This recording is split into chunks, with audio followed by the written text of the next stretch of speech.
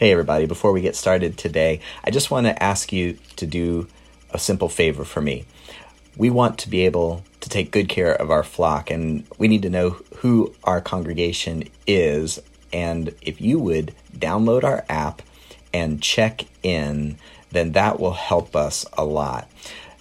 You can do that by going to cornerstonenh.org/app, A-P-P, and then that will give you a link to your app store, whatever device you're using. Download the Church Center app, log into Cornerstone, and then on that opening page, click the check-in button. I was really encouraged by our study of 1 Peter to make sure that we are shepherding the flock among us really well. And we can't do that if we don't know who's out there and who's connecting. So it'll be an encouragement to me, and it'll allow us to serve you better if we know that you're listening. So download the app, cornerstoneh.org/app, and then check in. If you're watching on the computer, you can also go to cornerstoneh.org/here, HERE, like I'm here, and you'll be able to access that same form.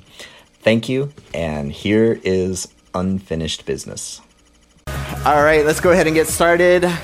Welcome to Cornerstone On Site, and I am Pastor Brian Foreman, and we are getting ready to start a new series today. But before we do that, especially if you're watching online, we would love to be able to greet you personally and welcome you. And we're asking everybody to check in. Let us know you're here. The easiest way to do that is with our app. If you didn't know that we had a church app, you can find it at cornerstoneh.org/app.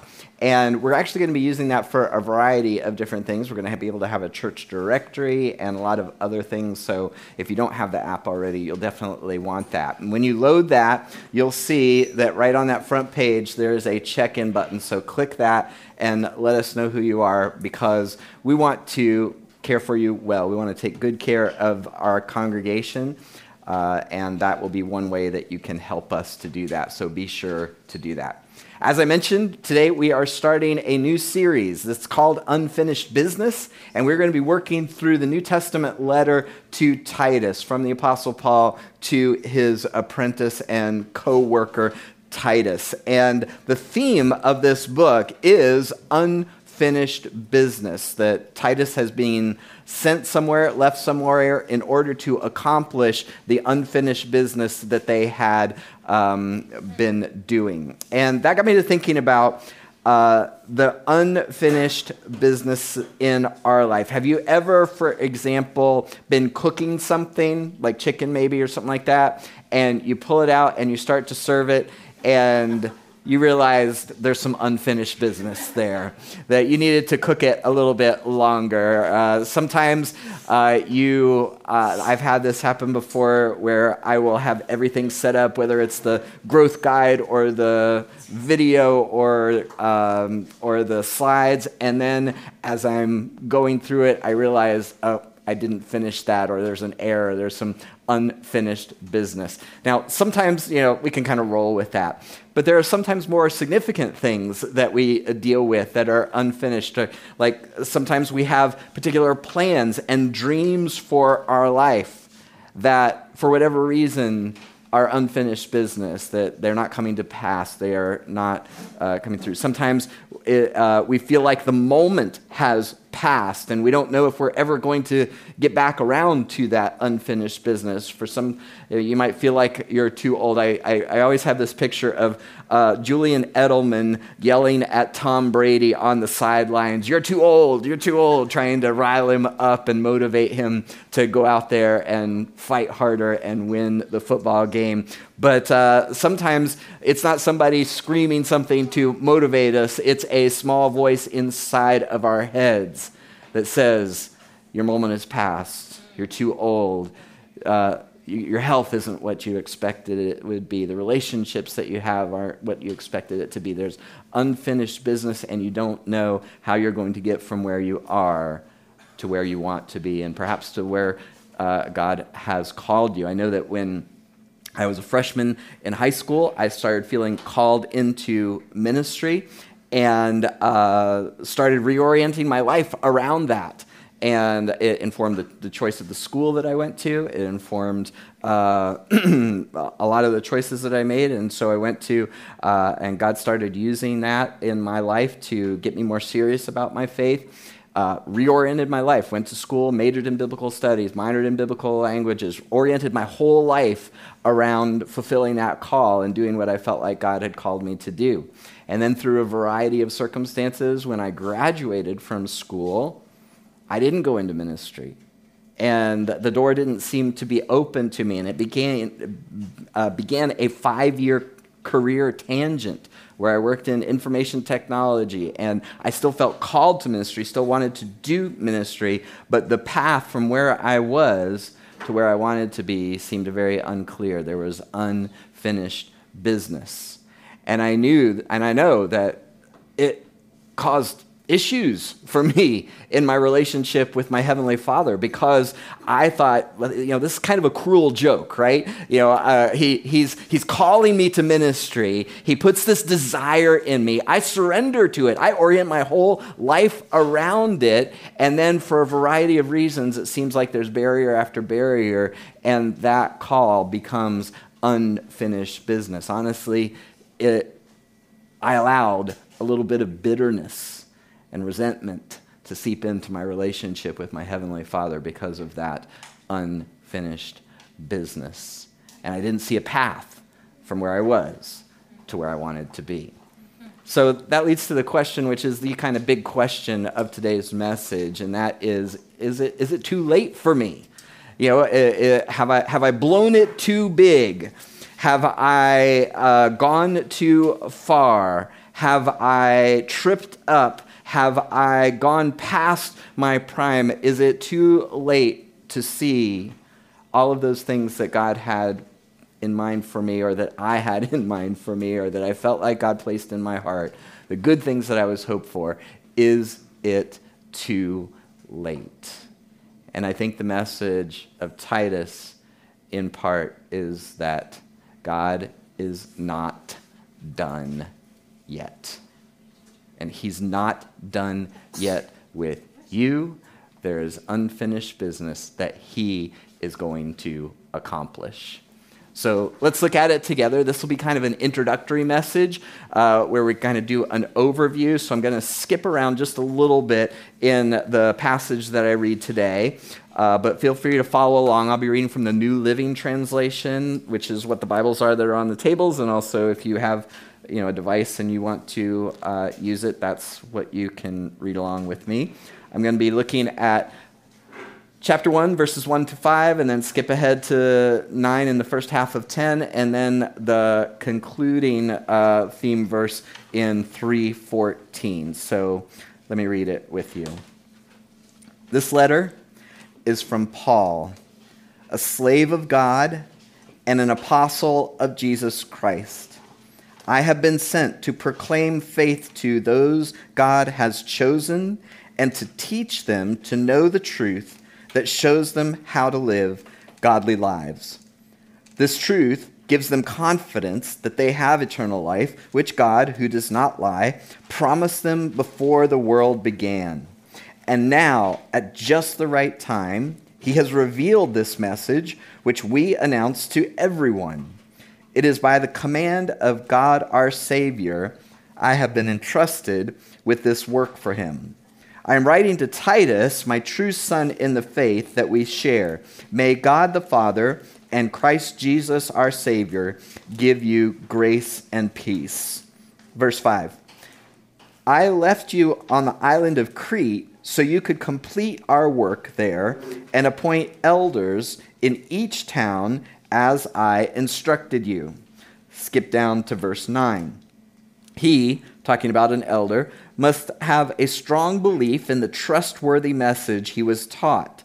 Then he will be able to encourage others with wholesome teaching and show those who oppose it where they are wrong. Verse 10. For there are many rebellious people who engage in useless talk and deceive others. And then skip ahead to chapter 3, verse 14, where Paul leaves this last little remark before he closes. Our people must learn to do good by meeting the urgent needs of others. Then they will not be unproductive. So today, as we ask that question, is it too late? What we're really talking about is hope. And what I think you will see in this passage is today's bottom line, that you are God's unfinished business, and God never leaves business unfinished. Let's pray together, and then we'll jump in. Heavenly Father, we thank you that when we come to you, that we are not just reading ancient words, but we are reading words that were inspired by your Holy Spirit, the same Holy Spirit that is here to explain, to empower, to lead and guide us today.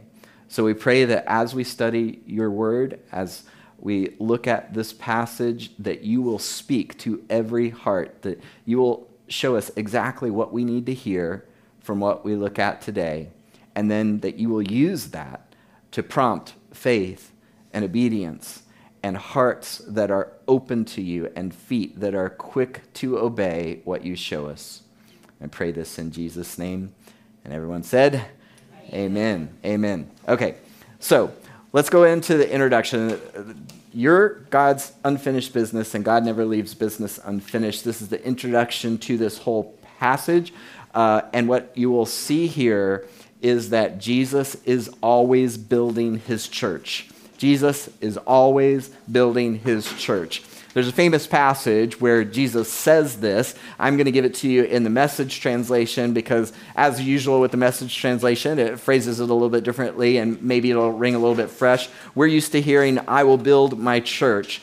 This is Jesus' words in the Message. I will put together my church. A church so expansive with energy that not even the gates of hell will be able to keep it out. And I chose this translation, this paraphrase, because I think it brings out an element that is there but not always obvious in some of the other translations. When you hear the gates of hell will not prevail against it, sometimes we still have this idea that our kingdom is defensive, that God's kingdom is defensive. Whereas what this is showing is that Jesus is saying, I'm going to build a kingdom that is so expansive that it's going to bump up against the gates of hell and it's going to overcome them. It's going to knock them down. For those of you that have been studying the book of Daniel, you've been looking at that rock cut from the mountain that builds until it fills the whole earth. It's the same exact picture. It's the kingdom of God starting small, but building, and overcoming. And that's what Jesus is talking about here.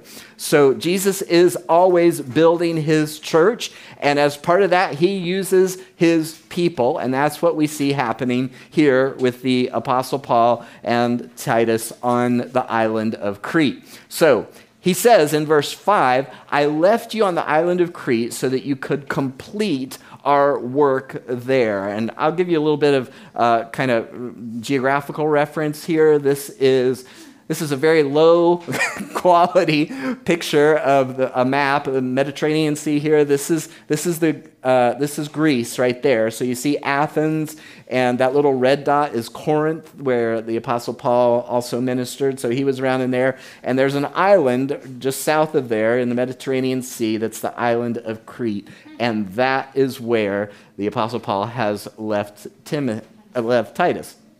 So he says, I left you on the island of Crete. Why? What was your purpose? To complete our work there. That there was work to be done, and the Apostle Paul is appointing Titus in order to do it. Well, what is this work that he's going to do? It's kind of twofold. He says, appoint elders in each town as I have instructed you. So complete the work.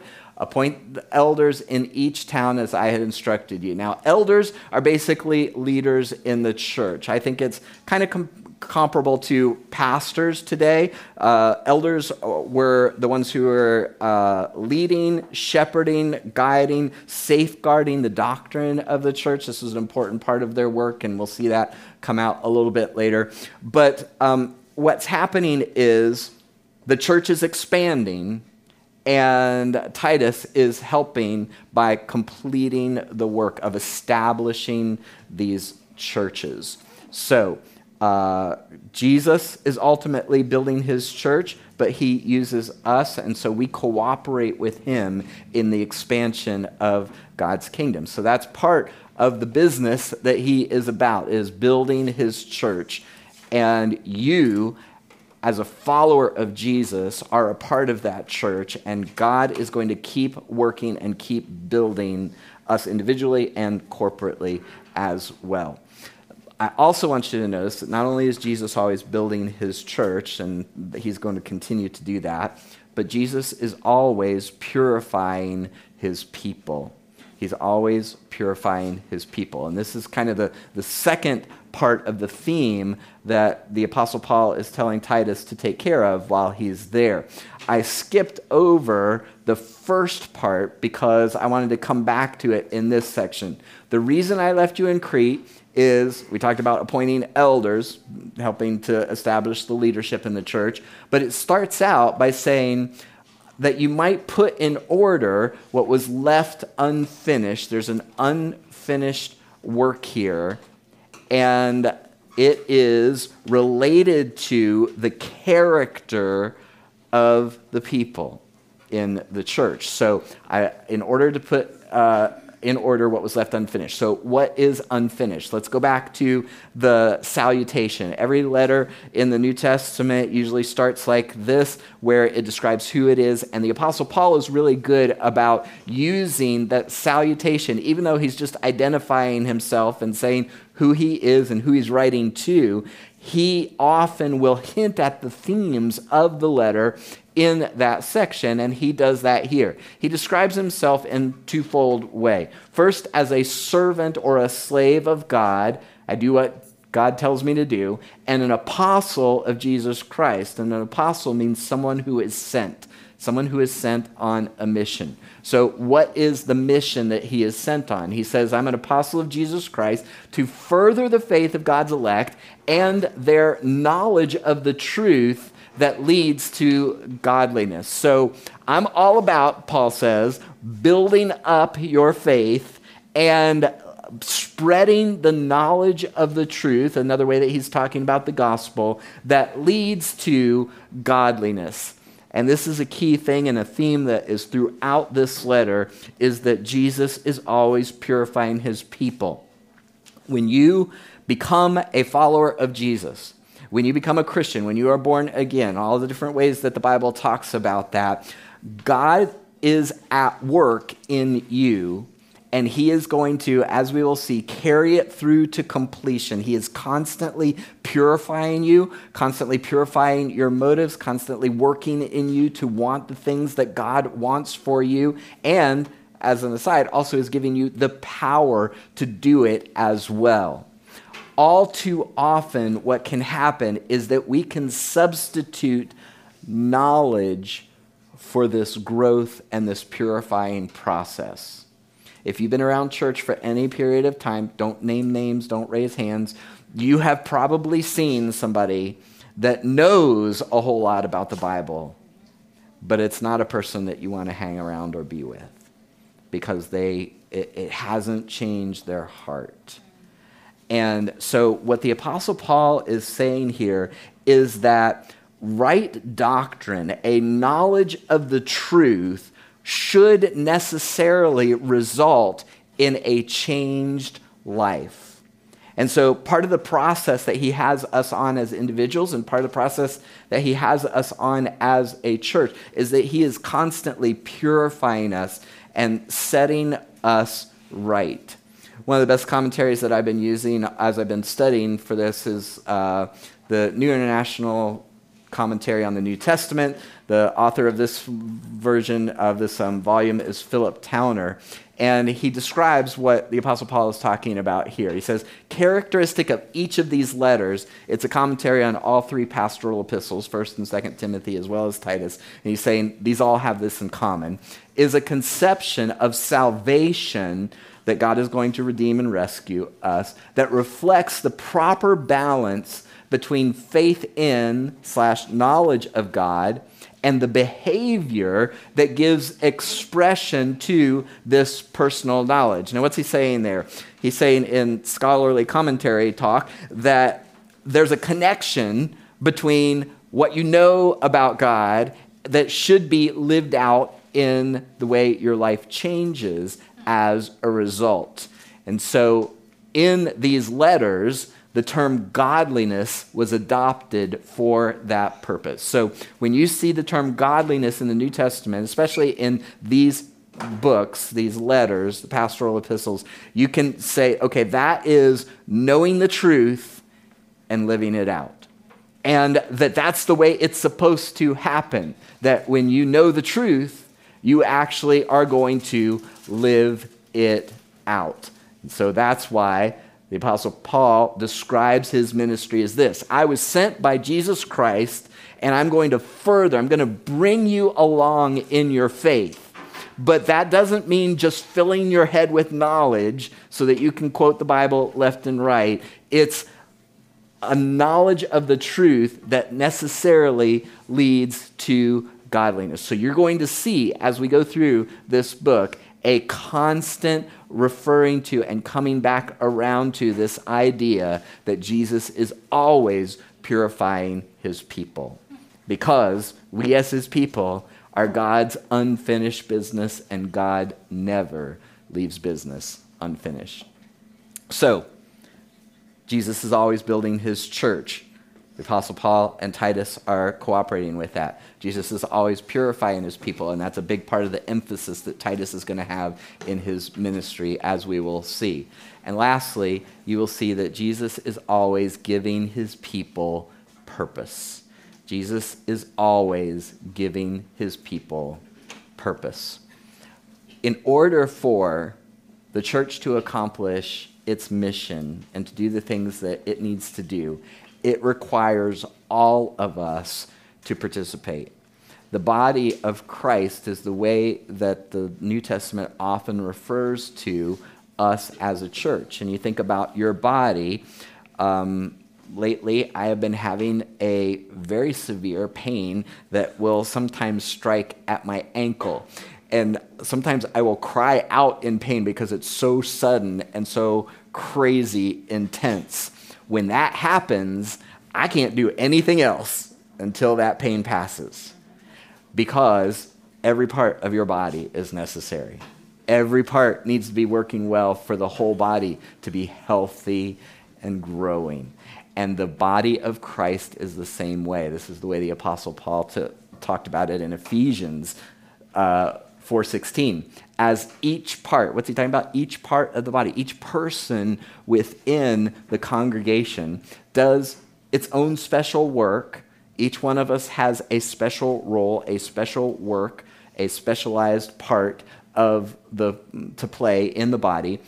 When that happens, it helps all the other parts grow so that the whole body is healthy and growing and full of love. If we are going to have a church that is healthy and growing and full of love, then that means that every part has something to do. Every part has a role to play. And this ties to that first, to the earlier idea, in that it's not just enough for you to know stuff, for you to sit still while I instill, but you have to then take that and do something with it in order for the body to be healthy and growing and full of love. So there's a good, strong emphasis on that aspect of it. And remember, the twofold purpose that Paul gave Titus was to appoint elders and to reinforce the idea that the knowledge of the truth leads to godliness. He's going to cooperate with Jesus in building the church, cooperate with Jesus in helping to purify his people. But what is the connection? What is the connection between appointing elders and encouraging godliness? We'll see this. Let me kind of go to another part. This is one of my favorite verses in this book.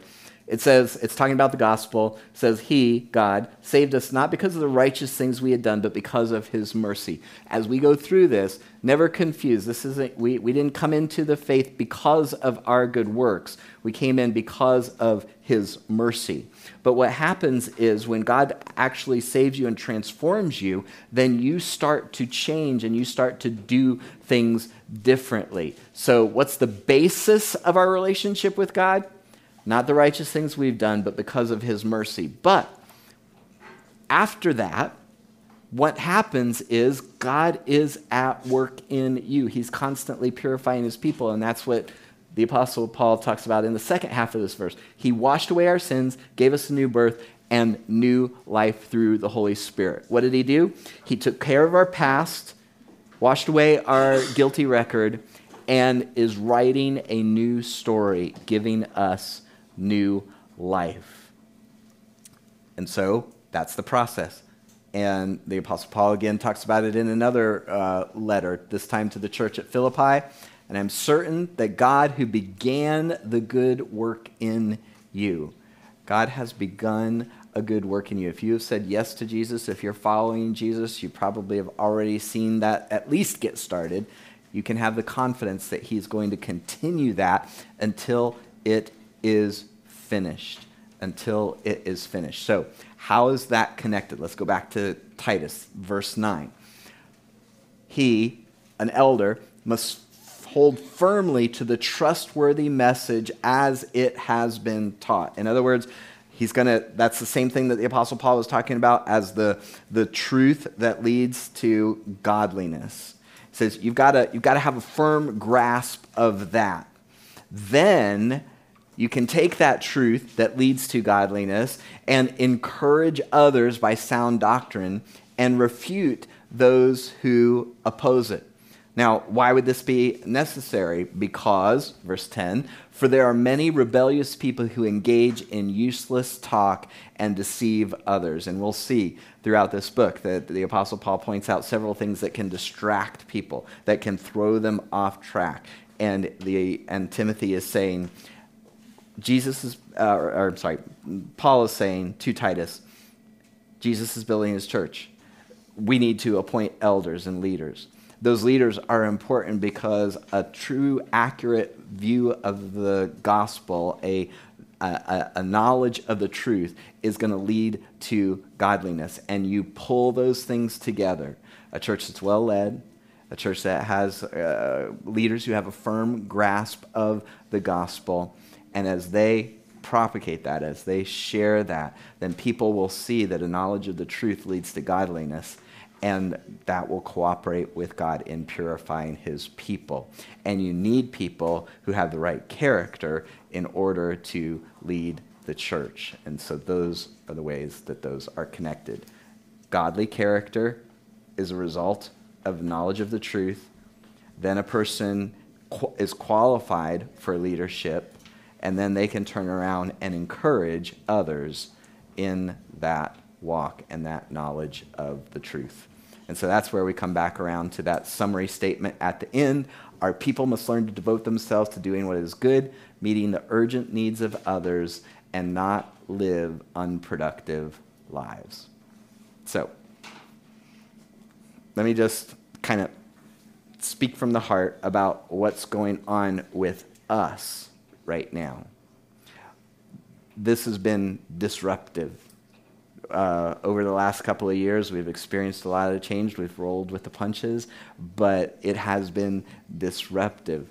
But we can have the confidence that God is committed to building His church. Now, I don't know what that means for us individually or for even us as a congregation, but here's what I know, that Jesus has committed to building His church. And we, as people who have said yes to Jesus and are following Jesus, are a part of His church. I think that He has unfinished business with us, and I don't think He leaves business unfinished. I think a part of that is that we need to see more and more people who are actively engaged in ministry. And we'll talk about that more in the future, but As you look around, here's how it happens.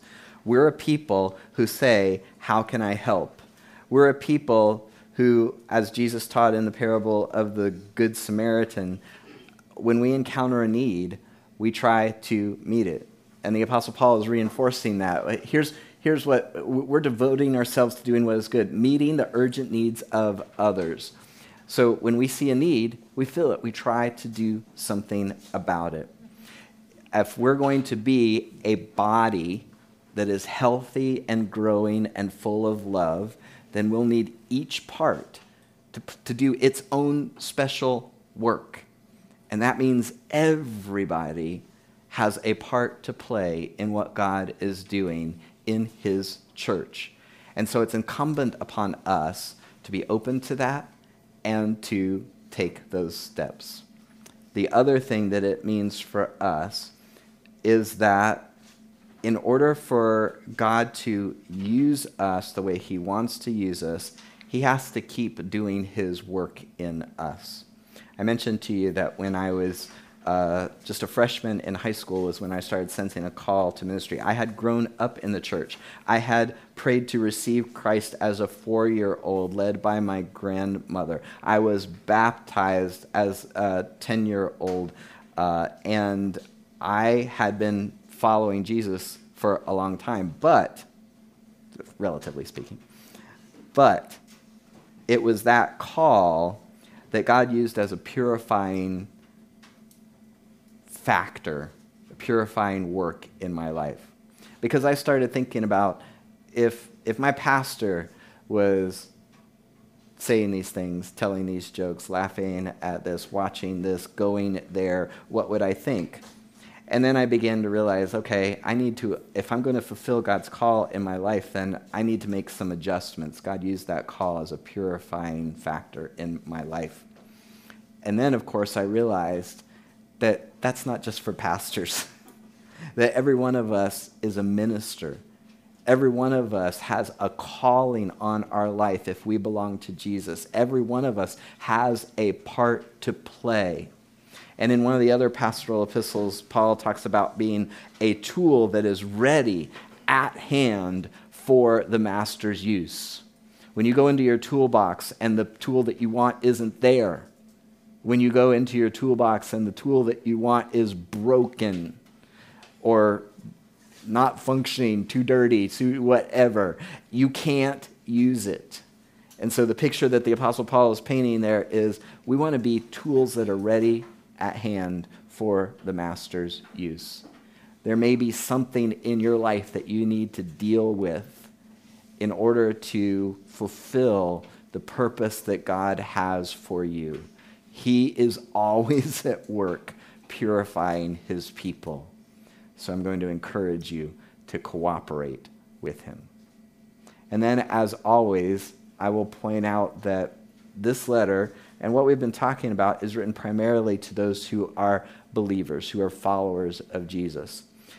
God began a good work in you, will carry it through to completion, but that's a conditional promise. You have to belong to Jesus in order for that to be the case. So that's why I will always encourage every week for you to say yes to Jesus. If you have not made a decision, if you don't know where you stand with Jesus, here's how you can know. You say yes to Jesus. What are you saying yes to? Yes to his forgiveness, that he's going to take care of your past. All of that was put on Jesus on the cross so that you can be forgiven. And he's going to give you a fresh start and write a new ending to your story. You say yes to Jesus as Savior, but also yes to Jesus as Lord. That means he's the boss, that he gets to call the shots, that you're going to follow him. And then he does that work inside of you and changes your heart and purifies you, adopts you into his family, makes you a citizen in his kingdom and a member of his body. And then he decides and includes you in his unfinished business. And he will never leave business unfinished. So today we've been talking about hope. And what we've said is that you are God's unfinished business, and God never leaves business unfinished. We're going to celebrate communion today. And communion is a great way of being reminded of that verse that I mentioned, that it's not because of our righteous acts, not because of the good things that we have done that God saved us, but according to his mercy. And that was demonstrated to us on the cross. So we take the bread, and as Jesus reminded us, this is my body, which is broken for you. When we look at the bread, we're reminded of his broken body on the cross, that he who did not deserve that penalty of death, nevertheless willingly took it on himself so that we could receive, through his grace and mercy, the salvation, the redemption, the purification, the purpose that we could never earn on our own. And so when we see that broken bread, we are reminded that Jesus paid the penalty for us. And when we take it in, we're appropriating it. We're saying, I want his death on the cross to count for me. When we celebrate it on an ongoing basis, we're reminded of that truth. On the night that Jesus was betrayed, he took the bread, he gave thanks, saying, this is my body, which is broken for you. Do this in remembrance of me.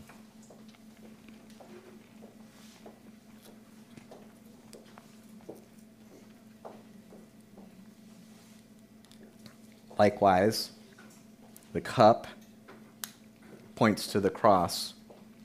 In the Old Testament, when the sacrifice was made, they would take the blood and they would sprinkle it on the altar. Why? Blood is evidence. It's evidence that a death has occurred, that the debt has been paid. And so when we look at this cup, reminding us of Jesus' blood shed for us, it is a reminder that our debt has been paid because he shed his blood. In the same way, he took the cup and he said, this is the cup of the new covenant in my blood. Do this in remembrance of me.